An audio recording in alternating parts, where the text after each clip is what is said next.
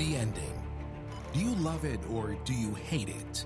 I mean, the best part of the end is that you get to see what happens in the story, right?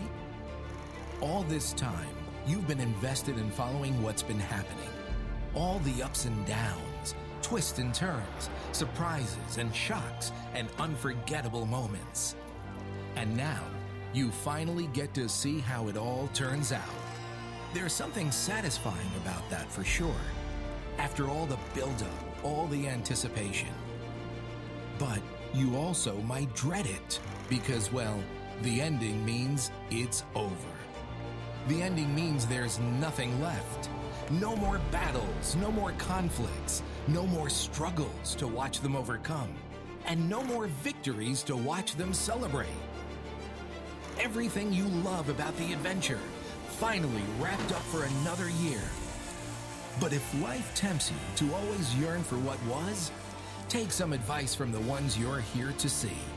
Competitors who just live in the moment, only focusing on what's right in front of them, knowing all the while that's the best way, the only way to get where they ultimately want to go. Victory Lane on this final day of the season. So, embrace what's arrived at last. Celebrate the pinnacle of everything you've been through. And don't worry about tomorrow anyhow. Because when you live in the moment like these fellas, today is always the best day of the year.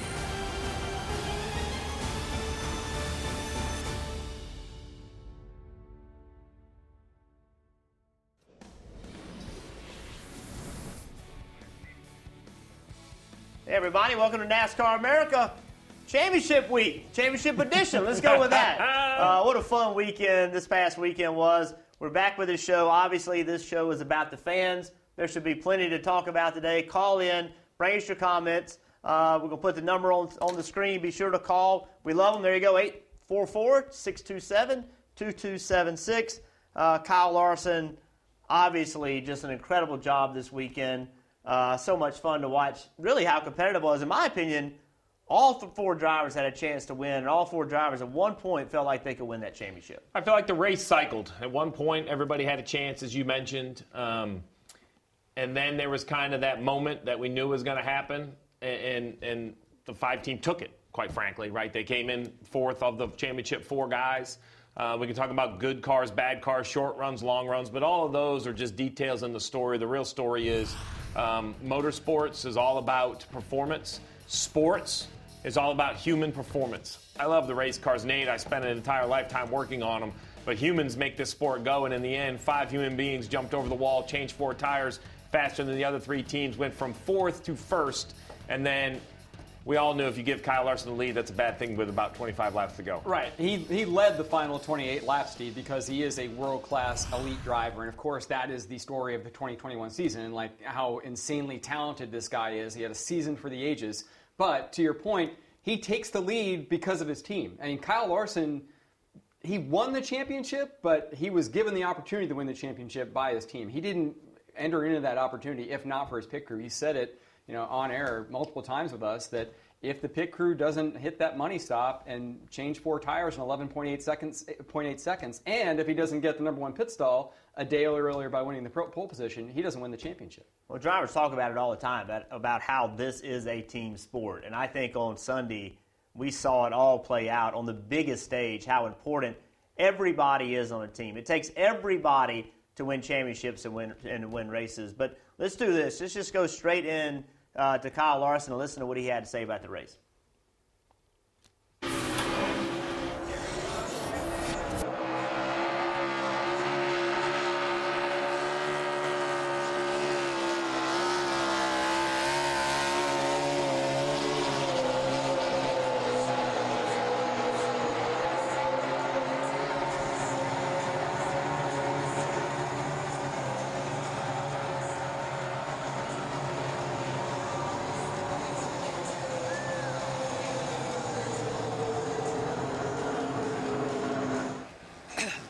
I cannot believe it. I didn't even think I'd be racing a Cup car a year and a half ago. And to win a championship is crazy.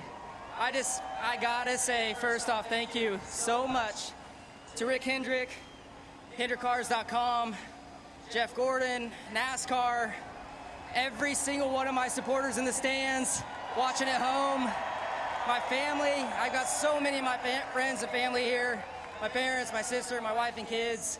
Owen had been giving me crap, a month and a half ago about how I can't win a cup race when he's there. So that added a lot of pressure, but there were so many points of this race where I did not think that we were going to win. And without my pit crew on that last stop, we would not be standing right here. So they are the true winners of this race. They're true champions. I'm just blessed to be a part of this group. Every single man and woman at Hendrick Motorsports, this win is for all of us and every one of you. So this is unbelievable. I'm speechless. So much fun to see that enthusiasm and excitement. Great burnout. He almost made a lap. That was his goal. Ended up blowing the tires out. But let's do this. Let's go back and really look at how Kyle Larson got here, because you said it, Steve. It took a team effort. Let's go back and revisit what happened to him and how he got into this position to win this race. Yeah, 312 laps, and there was going to be a lot of flips when it comes to the different control of the race, who was controlling it. But the turning point for me was really about halfway through the race. Chase Elliott had control of it. He had just passed the 5 car, and that's when it kind of all swapped. I think we have a piece here to kind of show how it all went down with the 19. Here it is. So right here, you go right here. Larson has control of the race, right? But then the 9, he's going to pass him. And at this point, I'm thinking this is what Chase Elliott needs, right? We're inside the last fuel run. Everything's going good. We know green flag pit stops are going to happen. The 19 of Martin Truex Jr. comes to pit road earlier than anyone expects. But while on pit road, Anthony Alfredo, big impact with the outside wall, causing the yellow to come out. Then it's a race off pit road. The 19 right there is scored. You wait about 3 or 4 more cars, you're going to see the leader of the race, the 19 of Chase Elliott. Somehow Truex does a nice job staying on the lead lap. That turns out to be very important, because then he'll assume the lead, Nate, when we come to the next restart. You have pit stops. This seems silly, but the 11 beating the 9 off pit road is a huge situation, because then that cycles the 9 back another row. Look at that. The 2 Hendrick cars are in the 3rd row, Jeff. They're not even in the front 4 cars. Well, that's exactly right. So this momentum shift was huge, because you took the 2 cars that were slowest on a short run, and you gave them track position. You got them in front of those guys. And then you heard Cliff Daniels say, I just saw a rotor explode. There's debris. Boom. Caution comes out. And now it's a reset. Now it's an opportunity. Who's going to have an opportunity to win this race? Who's going to have the right pit stop? Yeah, the 19 and the 11 still had control of the race until they came to pit road right here. 11.8 seconds for the 5 of Larson. Most important is, look right here. It looks like the 11 beats him. The 5 has scored the leader because of that number 1 pit stall that he earned on Friday in qualifying. And they only had to go about 10 yards, about 30, 35 feet.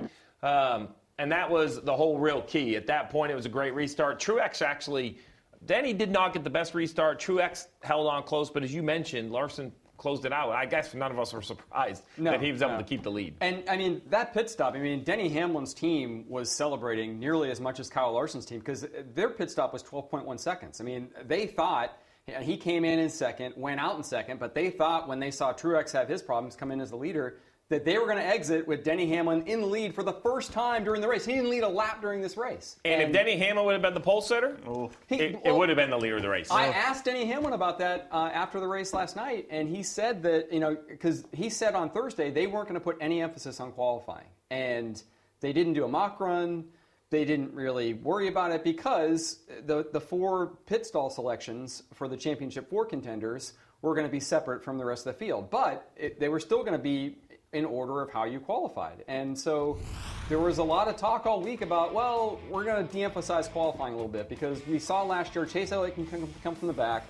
We're not so much worried about, if we have to start far back in the field. We know we're going to be okay on pit selection. We're going to get a good stall because we've got one of the first 4 picks. But, to your point, Steve, Kyle Larson effectively won this race to some degree on Saturday by winning the pole position and getting that number 1 pit stall. Because if he doesn't have it, if Denny Hamlin or Martin Truex Jr. or Chase Elliott has that stall, I don't know if Kyle Larson wins this race, right? Well, and Larson won the pole in Larson fashion by about 18 100ths. Almost 0.2 of a second. It was a monster lap. But You know, it all goes in. There's a lot of layers to this story. We know going in it was going to be a fight. We heard the crew chiefs all week long, drivers all week long. They all use the analogy, oh, it's going to be a street fight. It's going to be a big heavyweight battle. And it really was. And it did not disappoint. I'll be honest. I didn't really care which one of the four won it. I think they all put a performance in that I could have felt really good about any of them being a champion. But in the end, the cyclist of the guy that's won 10 races. So, 5 of which in the playoffs. It's been an impressive run. Well, and listen, I think we have to talk about Kyle Larson. And Nate and I spoke earlier, and Steve, I was a little turned off by Kyle Larson several years ago because I didn't really think that he cared so much about this series. And I think with his suspension, I think he gained a perspective of how important and how special this is. And I don't care if you race in North America, the NASCAR Cup Series is the most important racing period. That is the pinnacle of racing in North America. And I don't think Kyle always felt like that. But after his suspension, I think that he 100% does. And you could see it this year, how important these races were to him, what it meant to him. You could see it post-race. I could see it in his eyes when we did that Mario Andretti tribute to him prior to the race. That guy was so appreciative and he's so humble. That meant something to him. It gave me goosebumps watching his reaction to the nice things that Mario Andretti said about him. And I said it during the broadcast, and I'll say it again tonight. And surprisingly, I've not got any heat from this, but you can make an argument that he is the best driver in the world. Who else can do what he's done, winning all those races that he's won all around the country? It is actually around the world. It is amazing. Look at this, Steve. Look at some of these races. Well, I can tell you right now, it would have been way easier to build a graphic of what he didn't win because he won them all, right? Start at the top, NASCAR, you got them all, World of Outlaws, that's it. There's not another big one missing. You go down to USAC. I mean, the 2 big ones I know of, he's won. And Nate, what I think is impressive for Larson is the bandwidth. Rick Hendrick, Jeff Gordon allow him to go drive all these different cars, but it's his bandwidth of success that I think is most impressive to me. Yeah. Whether it's a dirt late model to a World of Outlaw to a NASCAR vehicle. If he wins all that dirt stuff and can't get it done on Sundays, he's another dirt racer that couldn't get it done in a stock car. If he's a stock car guy that couldn't win in the dirt, but he literally is winning across the entire platform of motorsport. Well, it's funny, when I look at that graphic, I feel like there are some missing. Where's the Millbridge?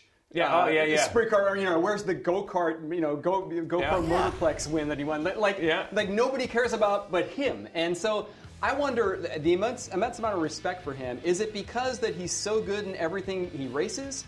Or is it he wants to be so good in every possible thing, no matter what it is? I think it's maybe a combination of both, right? I think that's it. For me, personally, it's that and it's what turned Jeff off, and it's what I actually appreciate now, is that I think he works the hardest at the Cup level because he knows that's where he's paid to drive and that's where his commitment is.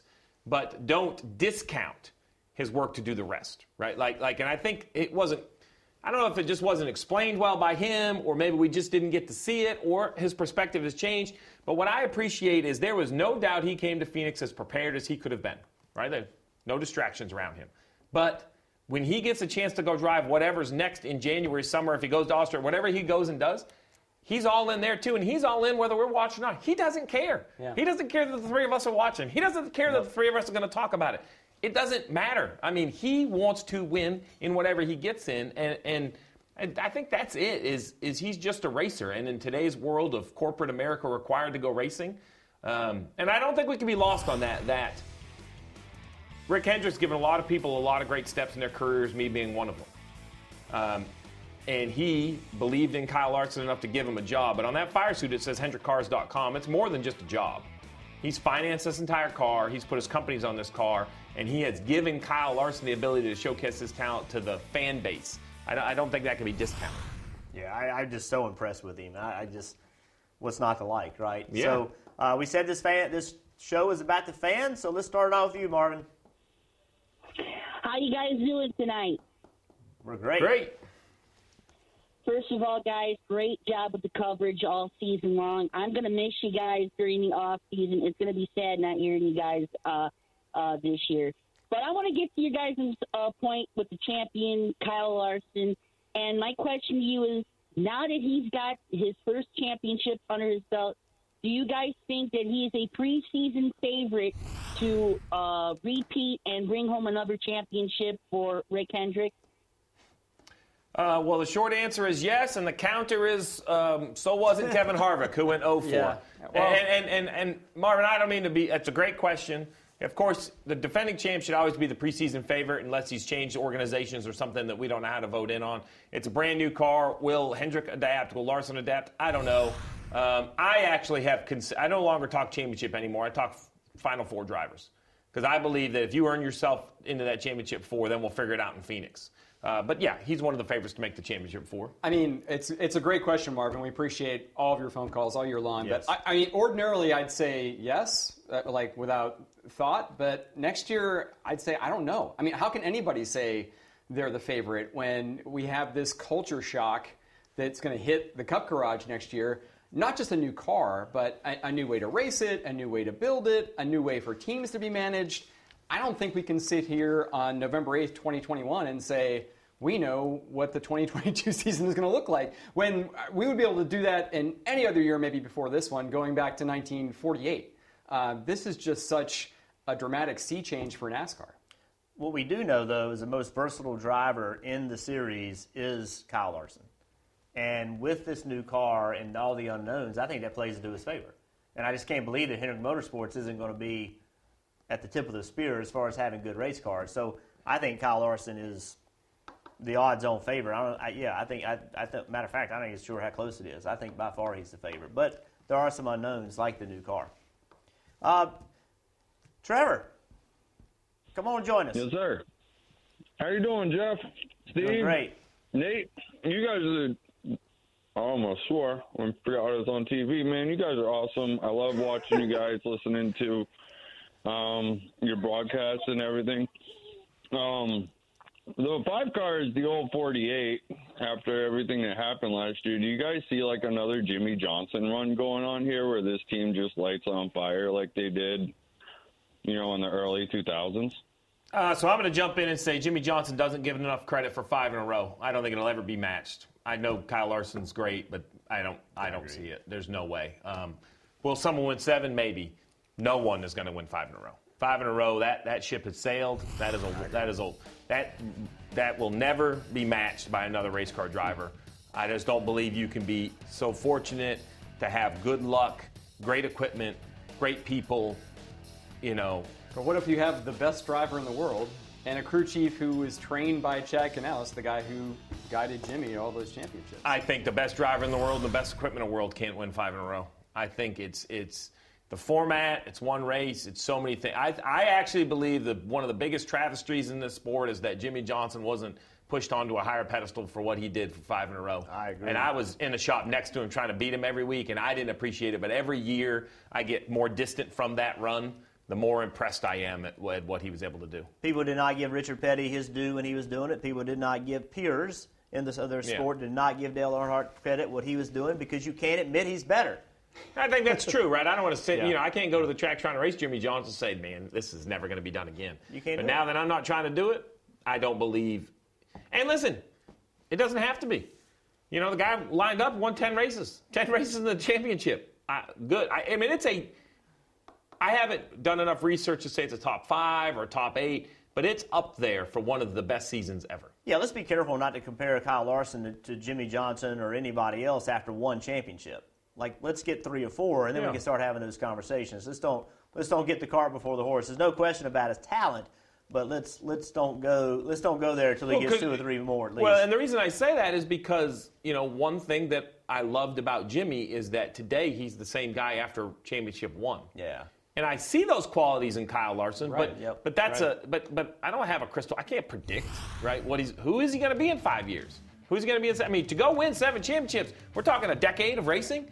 So who is he going to be when he's near 40 years old? Yeah. I don't know. Let's just let him enjoy the first one. What have you done for me lately? All right, John, you're joining the show. Hey, guys. Thank you for taking my call. I figured just kind of drop a comment from 2 positives I thought to take out this weekend. But the first, the level of competitiveness that we saw from all 4 drivers. their team's pit road, from everything from we saw strength and weaknesses from the drivers to the cars, and like you said, those pit stops. That was the first takeaway. I think that was good in this format. And then secondly, just kind of a comment about the track of Phoenix. I just want to applaud them for investing in the track, and I thought it showed all 3 days this weekend. So thank you for everything you do this season. So let me start. I agree with you 100%. Phoenix has taken this championship weekend to another level. I didn't want to leave Homestead, Miami. The racing there was great. I was nervous about it. Phoenix has delivered. The race is good. The show is awesome. When I say the show, there's a race and there's a show. The pre-race, the post-race, the weekend is the show. The race is the race. They have done a great job. I've been to Super Bowls. I've been to Final Fours. And this past weekend and last year's championship weekend, it is that level. It really is. If you want to go to a race and feel a championship weekend, they have delivered. It's been so much fun. They've just done a great job. Well, what struck me about Phoenix this past week, Jeff, was you mentioned Super Bowls, you mentioned Final Fours. The Phoenix area has hosted those big events, and they know how to put on a big event. And when you arrived in Phoenix last week, it felt like a big NASCAR event. From the moment you set foot in the airport and you saw the signs, you saw the little skid marks and baggage claim, and then you get downtown, Media Day on Thursday, they had like a 12-story mural of Chase Elliott on one of the downtown buildings there, like facing the convention center where Media Day was held. And they did a nice little ceremony at the state capitol as well. I talked to track president Julie Giese, like the community really came out and supported this and treated it like the big event it was. So, I mean, to your point, like the racetrack has done a great job with just having great racing, great competition, and great atmosphere there as well. But to me, the big event feel has to go across the entire region, and we saw that last week. Real quick, Steve, the competition. So it's funny, when this format first came out, there was a lot of naysayers about the opportunity for someone to get lucky, someone undeserving, someone this, someone that. And when I look back at multiple years and really focus on this year, I said it before, it would have hurt for Kyle Larson not to be the champion because he won 9 races. But how about Martin Truex Jr.? I can make a great case for him. He won at Phoenix in the spring, right? Denny Hamlin's won 46 races as a career, twice in the playoffs. Chase Elliott won multiple times this year. He's a defending champ. You go back to the round of 8. 3 Penske cars have all gone to victory lane. As the playoffs expanded, I felt that the deserving teams continue to move forward. Now, that doesn't mean deserving teams were also eliminated. That's what makes great playoffs. Deserving teams have to go home. Yeah. But I don't ever felt like, wow, can't believe that guy got through. That guy got a little lucky break. No, there was a depth of rundown, a depth of field that every round was very competitive. I enjoyed it. And really the best enjoyed 4 it. teams ultimately made it, right? Yeah, they did. Yeah, that's it. You could make an argument. There was probably a couple other teams I could rotate in and feel still good about the championship 4, but that was a solid championship 4. Yeah, it was fun. It was a lot of fun. It's what championship weekends are all about. There was another championship race on Saturday. The Xfinity race had an incredible finish. That was a ton of fun. Daniel Hemrick, when we come back, we're going to get into that.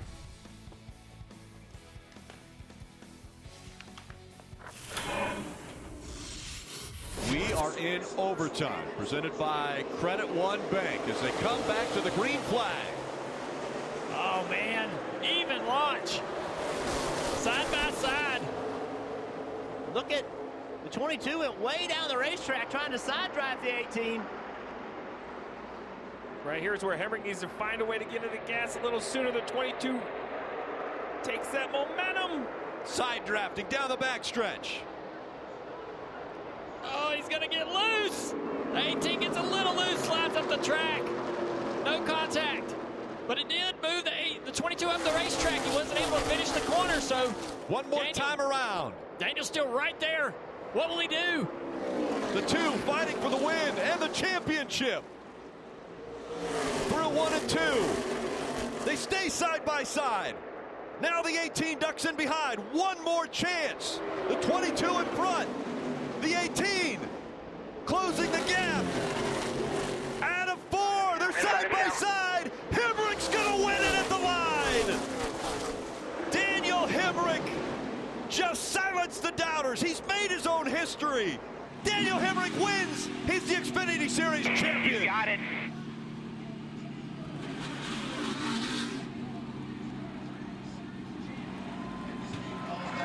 four-time champion. Your first win. You'll never have to answer that stupid question again. Never again. Never again. From the top of the car, Daniel Hemric's a champion. How about those race fans? That backflip good enough for you? I've been waiting a long damn time to do that. Thank you, Joe Gibbs, everyone at TRD, Toyota, Bell Helmets, everyone here that makes this program what it is. I know I've given up a lot. People have doubted me. I'll do it all over again for a night like this. All over. Take us through that last lap. Your team obviously pumping you up on the radio. You knew it was possible. Walk us through that last lap. I'm blanked out. I'm blacked out. Just knew I had to be the first one to the line. But this is what it's all about, winning at the second highest level in all of motorsports. What an honor. Unbelievable. I'll do it all over again. I'll take all the heartbreaks again to live this right here. And you said it in the car. You'll never have to answer that question again because you are a winner. Absolutely. That's the greatest feeling in the world. Congratulations, buddy. Yeah, thank you. There is your champion and winner, Daniel Hemric. All right, so 10 second-place finishes for Daniel Hemric in his NASCAR Xfinity Series career until he finally breaks through on the biggest stage and gets the win. I also want to point out that Rick had been talking about this backflip. And I said, well, we've seen Carl Edwards do it. And then my man got out, Hemric, and he climbed up to the top rope. He went from door top to rooftop. I thought he was just going to dorsal. Yeah. No. I'm talking. I was worried about the backflip. Were you guys worried about the backflip? When he climbed up to the roof. It's been 6 years since he did that. And it's 50-something inches over asphalt. I'm like, man, this ain't over grass anymore. So, great celebration. I want to talk about, there's a lot to cover. But I think the first thing we need to cover is the move. Green-white checker restart, push and shove and all this stuff, goes into turn 3. Without a doubt, contact with the 22, moves him up the racetrack, drives next to him, they beat and bang, they come in the line. My opinion is this is as classic NASCAR as it possibly gets. This is the bump in the run. This is not wrecking a guy. This is how racing and stock car racing has been cheered on for decades, whether it was Dale Sr. to Terry Labonte a couple times at Bristol, whether it was Jeff Gordon to Rusty Wallace, whether it was Rusty Wallace back to Jeff Gordon at Richmond. We have seen contact and people being moved for wins forever. I have no issue at all with the move Daniel Hemric made. It proved to me, we talk all the time, Jeff, what are you willing to do? He didn't drive in there to wreck him.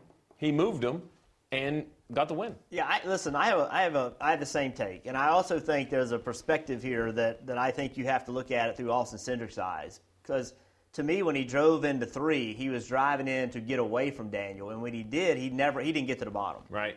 And so now he's up the racetrack a little bit, and that made it easier. So watch right here. I mean, if we can go back and look earlier, if you watch when he drives into turn 3, he's not on the bottom of the racetrack. And now he's already drifting up the racetrack. Now it doesn't take hardly any bump to move him. I don't blame Austin Cindric. He knew what was coming, but it would have been interesting to see what would have happened if Austin would have gotten that thing slowed down and got it on the line, because now when the car behind hits him, he's not already up the track, and now he could have drag raced him better to the start-finish line. So Cindric opened the door. He did. By making a mistake, or was he just racing clean? Well, he's gotten run over for the lead multiple times this year. He knew it was coming. Yeah, he knew it was coming. So he drove in the corner trying. So look, watch right here. So this whole last lap, you can see right here. I think. First of all, I'm interrupting. Harrison and the 54 right there. Especially Harrison, they want no part of this battle at this point. Yeah. So yeah. Hey man, let these guys do that. But watch right here. So Cindric right now, he's got some gap. And he's going to drive into 3. He's got a car length. See how low Daniel is? Austin never got there. He never got to the bottom. And that made it easier to move him out of the way. Now, listen, I understand why he did it. It wasn't even a mistake. Okay. Because remember Bristol? I mean, how many times did he get moved out of the way for that win? He knew what was coming. But I agree with you. There was absolutely nothing done wrong there. It's short track racing. Nobody wrecked. If a guy moved him out of the way for a regular win, much less a championship, no one would have questioned it. It was just good, hard racing, clean racing, and the Xfinity guys delivered again. Totally. I mean, they delivered at Martinsville. They had a good, clean race. They had a lot on the line. They delivered there, and they delivered here. It's a really good year for the Xfinity Series. I have the same opinion as the non-racer on this panel, as you guys do, about the move being justified. I mean, clearly, Cindric had no problem with it, and that, to me, is ultimately the only opinion that matters. I do have a little bit of a hot take, though, that I'm curious to get. Hot take. All right, so you mentioned, Gordon doing the bump and run on Rusty. When he did those bump and runs, he didn't really have to door the guy to get around him. Like, to me, that wasn't the most elegant, graceful of bump and runs. Because he used him up a little bit to get to the finish line. He bumped him and then moved him up a little bit, but then he didn't quite hold it underneath him the whole way around. Is that a little less artful than what we've seen in other bump and runs? So it's funny, when I watched the replay, and now it's easy to do in slow-mo the third time, I actually think Cindric could have exited higher. Okay. I actually think Cindric right here, if he would have steadied the gas and straightened the wheel. See, I think Cindric is turning left into the 18. I wonder if Cindric would have straightened the wheel and aimed more for the wall, closer to the start-finish line, if it wouldn't have hooked up better. I'm not a race car driver. I just question, I think he bumps him up, and Cindric tries to go down into his door to slow him down. I don't wonder if he gets away from him, like aims right and goes away from him up the wall, if he doesn't carry more exit speed off the corner. Well, just like I talked about with Austin's entry speed into 3 and not getting to the bottom, these things happen in milliseconds. Well, that's why I said, it's like this is me analyzing after watching it 35 times. Yeah. Right? I've been in that situation, and it is crazy how those things happen, and it's over before you even went. Like what just happened? Like it happens like that. And I'm sure for both of them, that's how it happened, including the move that Hemric made. It's easy to say, hey, I made this great move. And sometimes it's boom, wow, it worked. You know what I mean? And that's how quick it is. But what a great race. Can you imagine being Daniel Hemric? You've heard year after year you can't win a race. And then you win a race and a championship in the same night. I mean, that is crazy. That's just stuff you just don't hear about things like that. Well, and that move is a foot from back in the 22 into the fence. And a foot shorter, he doesn't win the race. Like, it's a pretty calculated move to go in there. I mean, we watched Denny Hamlin spin Chase Elliott at Martinsville not trying to wreck him. I mean, if you're going to make contact, it's not like there's a 6-foot margin, right? Like, I'm going to go in here a little bit like a scalpel, walk you up and go by you.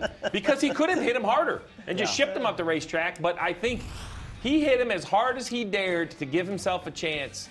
And I think if he would have lost, he would have been okay with the move he made. And I also want to tip my hat to Austin Cindric, who could have very easily had a different interview. It was an A-plus interview. Congratulated Daniel Hemric. But, hey, this is our opinion. Let's go to the phones. Let's see what the callers think about this Xfinity Series. You're on Motor Mouse. Hey, what's up, guys? My name's Moko. And listen, Moko, what's up, man? Well, what's going on, guys? Listen, just a few things here, okay? I'm just thinking about the characters in these guys. I'm so glad to hear y'all talk about Daniel Hemric. But, you think about him coming up from the grassroots. It's on that sign over your shoulder there, Nate. And, just the way he came up through it. And then you think about the tears that were coming down Larson's eyes, right, as he wins. He's got his son in the car. And then, I'll be dadgum, you get his wife shotgunning a beer in Victory Lane. But it was just a lot of fun, guys, and it was an awesome event. I actually just got in from Phoenix. We had a little problems with the airplanes out there, but we got home. I was at the event, and it was just awesome. And loved y'all's coverage. And, hey, Stevie, too, man, I'll just throw it out there. You must have had your snake boots on up there on the hill because you made it back safe. But listen, enjoyed y'all's coverage all year. It's just an awesome event out there, guys. I'll hang up and listen to your thoughts. So I do agree that the racing is great, but the personalities, and we'll start in the Xfinity Series, right? We had a mixture of young stars and older stars. I wish AJ would have had a better shot. And then, listen, I mean, you can't compete with that right now. I will say the winning ways really started with the shotgunning of the beer. This is my last Motor Mouse of the year, so I might. Our sport is full of personalities. Yeah. And it drives me crazy when I hear people say, well, NASCAR don't have any personalities. What? I mean, it's crazy the personalities we have. And the sport is absolutely full of completely different people. And, you get those guys, you get those celebrations and you start to see it. I think that it's just an amazing sport with great people. And we have so many cool people and exciting people. And once you get to know them, man, it is just Really, really good group. This might be mean, but if you want a good personality, just go Google Ben Rhodes. I was going to say, like, each championship night at Phoenix had So our man revelations Ben about Rhodes personalities. put on a real good performance at the podium, the deserving champion in the Truck Series. He may not have shotgun one beer. He may one less would have probably been a good thing. I think Ben. Did you see the at one point they went up and took the beer off, took it off the pedestal, and they put a bottle of water and put a bottle of water up there for him. Drink this. All right. Well, it was a full weekend of action. We're going to hear from some more drivers when we come back. NASCAR America. Yeah, Ben, maybe a water. His buddy should have rotated the water in earlier. Time to hydrate. Hydrate. The donuts on the side of Austin Cindric's car tell the story of an aggressive final lap. Austin, was that good racing? If everyone in the stands enjoyed it, it's good racing. So I'm very appreciative of the opportunity to race on such a big stage. Yeah, I know my left rear bumper cover is vulnerable as ever. Obviously, Daniel was in position to be the advocate of that, and he certainly used it, and he's the champion because of it.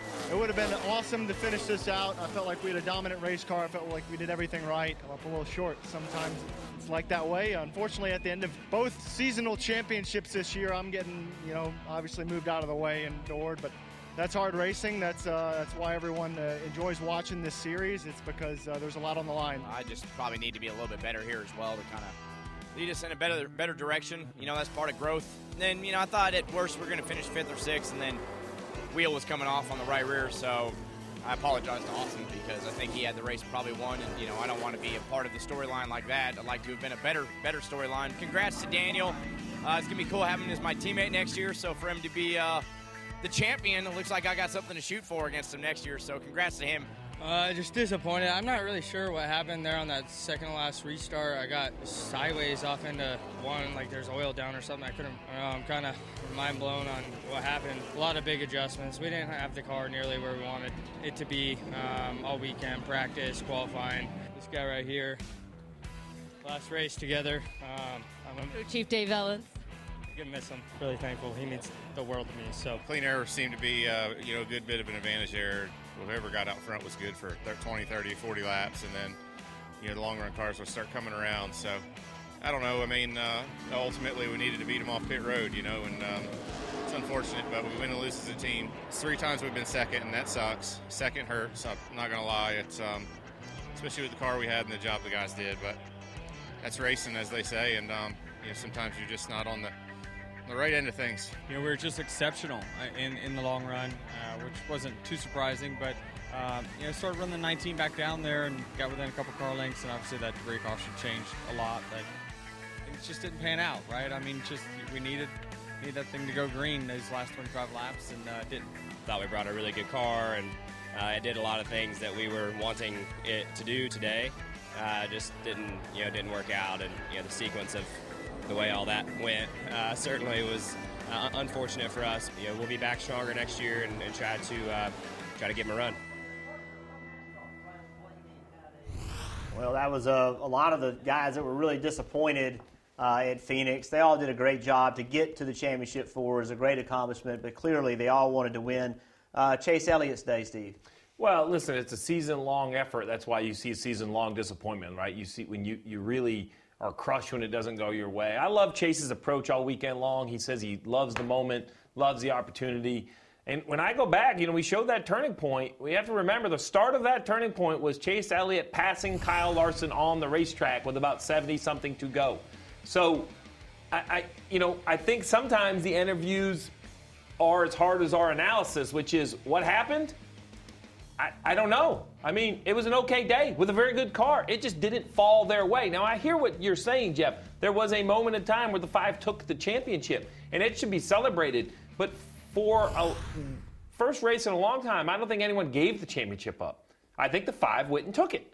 And I think that's why there was even more disappointment on the 11 and the 19 and the 9. And that's why they couldn't give you that soundbite, Nate, that would be so easy to write. Yeah. Because what do you want them to say? Truex says, I don't want to blast my pit crew, but if I would have got off pit road first, maybe I could have won. Chase Elliott's, I don't know, the car did a lot of things. I think they're going to have to really take a few days to analyze this one because if you take these same 4 drivers and cars, put them in a bag, shake it up, do it again tomorrow, it's very easily a different outcome. Would not have surprised me or anyone really if any of those 4 guys would have won. And I think to your point, Steve, you're right that I don't think anybody gave it away. And I think that was almost harder when I listened to these guys post race. Truex and Chase in particular, it was almost harder I think for them to sort of process it because. And Denny too. I mean, Denny said it. He was somewhat at peace with it because he did everything he could do. There was nothing more they could do. Aside from each of those drivers demanding that their pit crews deliver the stop of the year during that final caution, there's nothing else really the drivers of the 9, the 19, and 11 really could have done to have won the championship, right? I mean, they did everything right aside from that. It was just an interesting turn of events. I really go back to that restart where the 9 and the 5 had to restart on the 3rd row. Yep. And that really just changed the momentum. We had the Penske cars in the mix, one of them because they were able to take the caution like the 19 did. But the other one right here, the 22, they just raced their way up into there. And right here, if you just watch just like one set of corners, right, the 5 kind of gets somewhere and the 9 doesn't. And you hate to think that an entire playoff opportunity disappears, but it's right. I mean, look, he's stuck. And that's it. If those 2 cars in front of him aren't 2 Penske cars, if those are the Gibbs cars, I think that the 9 has a better chance. But it's so easy where this thing kind of went away. Yeah, the race is crazy. It's how little things mean so much. And you're right, Steve. But some people find a way, and the five and Larson and his team, they did, and credit to them. They won it. They went and took it. NASCAR, you're one of the callers. We have several that call in pretty much every week. Appreciate it all year long. What do you have tonight? Hey, Jeff. Just want to tell you it's great talking to you. This will be your last Mother Mouse year. Can't wait for next year. Always great talking to you. I agree with everything that you guys said. I mean, that pit crew got it for Larson. I actually thought that Gibbs bought the better cars. I really did. I really felt that they did. And I want to go to Hamlin. Now, there's no denying the talent's there. Every year you're going to expect them to be there, and that's just Hamlin. But, again, another championship 4, don't win it. Do you guys feel that maybe, and I want to put the Bowman crap out of there. I mean, like you said, they did everything. But is there something maybe, his demeanor, what do you think? Is there anything maybe he does different from, yes, the next-gen car, we have no clue. But if you're Denny, 2 years in a row, kind of really up there and don't get it, should he maybe, what would his approach be in the offseason, I guess? Your assessment on Denny. I mean, I'll go you one better car. 3 years in a row, first of all, for championship round appearances, 4 championship round appearances overall, and go back to 2010 when he was locked in that battle with Jimmy Johnson. And he was in it his rookie year as well in 2006. Denny Hamlin has raced for several championships, and he told us this past week he's tried every approach. He's tried locking himself in his hotel room all weekend and not going out. He's tried, just embracing his inner Denny. We certainly saw the swagger this past week where he came out swinging on media day and was no holds barred. I don't know what else this guy can really do to prepare himself any better or to do things differently, especially with a new car transforming NASCAR next year. If I was part of the support group around Denny Hamlin, friends, family, agent, whoever that is that he leans on, I think what I would do is encourage Denny to be Denny and be happy you have 46 wins and you're a Cup superstar. And I think that's his path to a championship. And it may never show up, but I don't think he can try more. I don't think he can think about it more. Right. I don't think he can analyze it more. Right. This is a guy that we see a lot of different stars. This is a guy that's not afraid to show you his Jordan sneakers, getting on his jet with his daughters, flying to go play golf with Michael. He embraces being a star. We all love it, right? He's won multiple Daytona 500s. He owns a team now.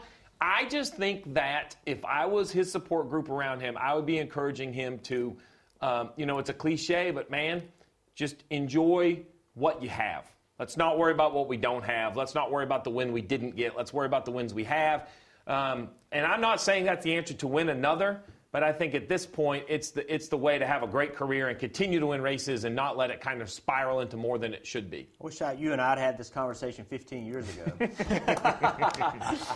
Listen, I think that Denny Hamlin did his job this week. I think there was a lot of talk about distractions, Martinsville, all of that stuff, but I think he did his job. I think the only thing that Denny could have done better if we go back and look at that last restart. Yeah, fair. You know, if we're really going to pinpoint things, and that's what we do because they're professional athletes operating at the top of their game. This restart, not his best. Yeah, Denny did not nail this restart. Now, if Denny enters side by side with the 5 car, I don't think he has the car he needs, but he entered 3 car lengths behind, so that was not a great restart by Denny Hamlin. He didn't give himself a shot.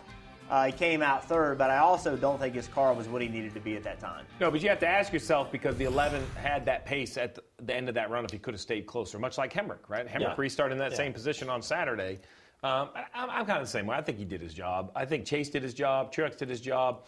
Like I said, I think why I felt so good about leaving Phoenix is because the team won the championship.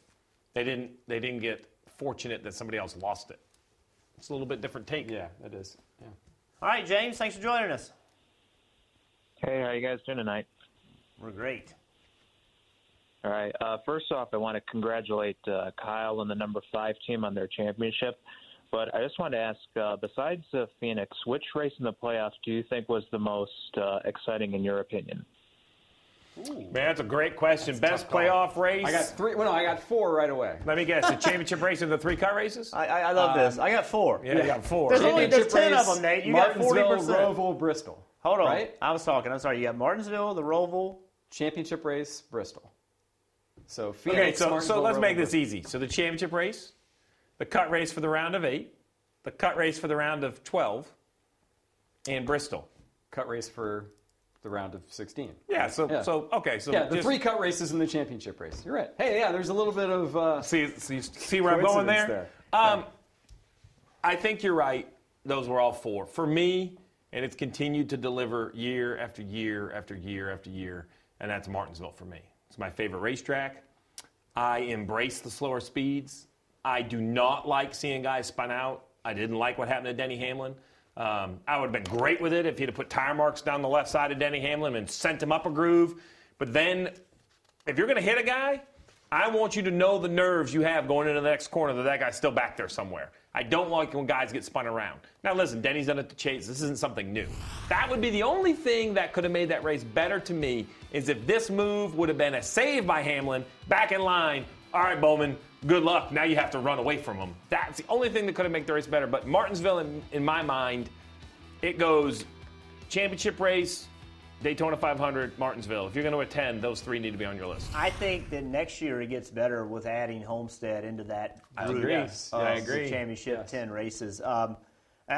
Listen, this atmosphere this past weekend at Phoenix was crazy. The atmosphere at Martinsville was crazy. Like these playoffs, NASCAR put these races when they put them in the schedule for a reason. Yeah, that's right. And it delivered. Yeah. I mean, they all delivered. Yeah. I mean, they're turning into must-see races. I mean, we broadcast them on television. We want you to watch it on television. But let me tell you, call the ticket office now and get seats because they're going to get more difficult to get. They're just incredible races. Great environments. I don't care if the bosses are watching. TV is great. Nothing matches in person. Go out and support your local track because the sights, the sounds, it's the best. It's so fun. It's so fun.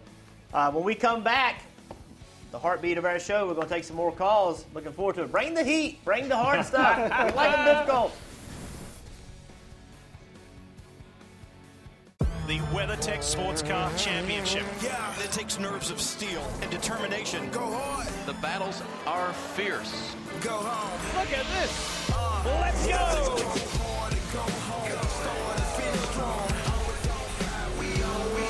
This is multi-class racing. Some of the coolest, most exotic sports cars that you will see anywhere in the world. How can you not love sports car racing?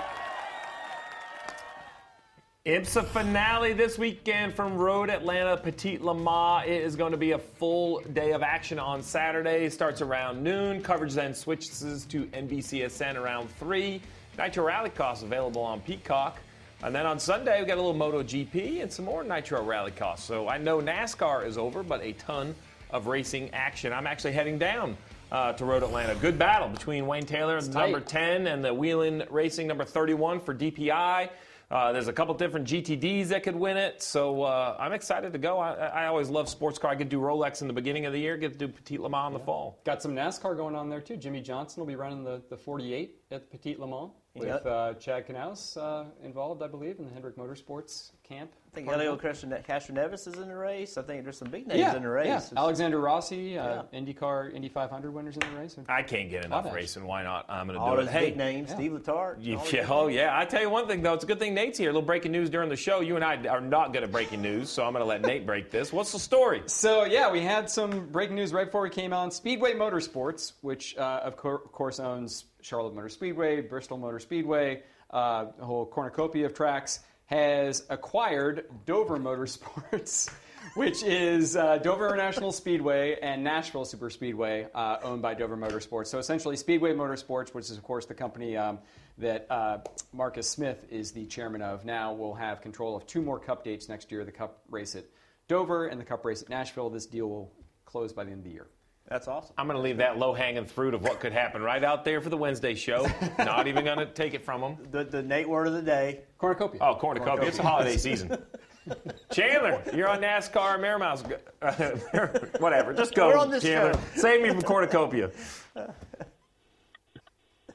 Hey, guys. So, what a tremendous season it's been. I'm really going to miss this, but it won't be long. So, guys, this year has been honestly incredible with Michael McDowell winning the Daytona 500, Kyle Larson put on a tremendous season, Bubba Wallace winning Talladega. In your guys' opinion, what do you think was the best memorable moment this year in 2021? I think it was the Bristol Dirt Race. What do you guys think? You can't have 4, Nate. I'll go with one of those 4. I mean, for me, it's probably post-race Bristol. It's probably Chase Elliott versus Kevin Harvick. Bristol night race. Okay. Yeah. Biggest race of the year in our series right now is Phoenix. It's the one that crowns a champion. I'll go with Phoenix. All right, and I'm a big believer in the Daytona 500. I like Michael McDowell winning this. I can assure you it wasn't going to be the Bristol Dirt Race out of my mouth. The race I didn't need this year was the Bristol. I didn't even think I need to clarify. No, I'm glad I loved it. Listen, I'm not picking on. I'm glad Chandler loved it. I didn't need it. A cornucopia of thoughts from Steve. Yeah. You're on Motor Mouse. Jose. Oh, yes, sir. Sorry about that. Oh, you're fine. What's up, man? Yes, I had a quick question. Now that we know that the Gen 6 car is over with and we're moving on to the Gen 7, which driver do you guys think benefited or made use of the Gen 6 most and had the best races in the Gen 6? And which drivers do you guys think is going to benefit using the Gen 7? Will it be the younger drivers or the older drivers? All right, we only got a minute. Thanks, Jose. Quick, one driver who used this one to the best of their ability. I'd say next gen, I'll go Kevin Harvick. And, you mean Gen 6? Gen 6, I'll say old car Kevin Harvick. I'm not going to predict next year. No? I can't. Jimmy Johnson and Kyle Larson. Jimmy Johnson, he got a lot out of the Gen 6 vehicle. Yeah. I mean, Jimmy and Harvick, they're both fine. There's so many guys that have had a run. Yeah, I mean, how can you go against those two? The new car? Holy, do I have to guess? I don't know. I really don't know. It's going to be interesting. What's great about it? We don't know. We really don't crazy. Know. We really don't know. This is truly a real Control-Alt-Delete moment for like the My last of the year? Your last? Your last? last? Last Motor Mouse fans, you have been awesome. Wednesday, call in. We got Marty, Kyle, and DJ. Gives Kyle some hard questions.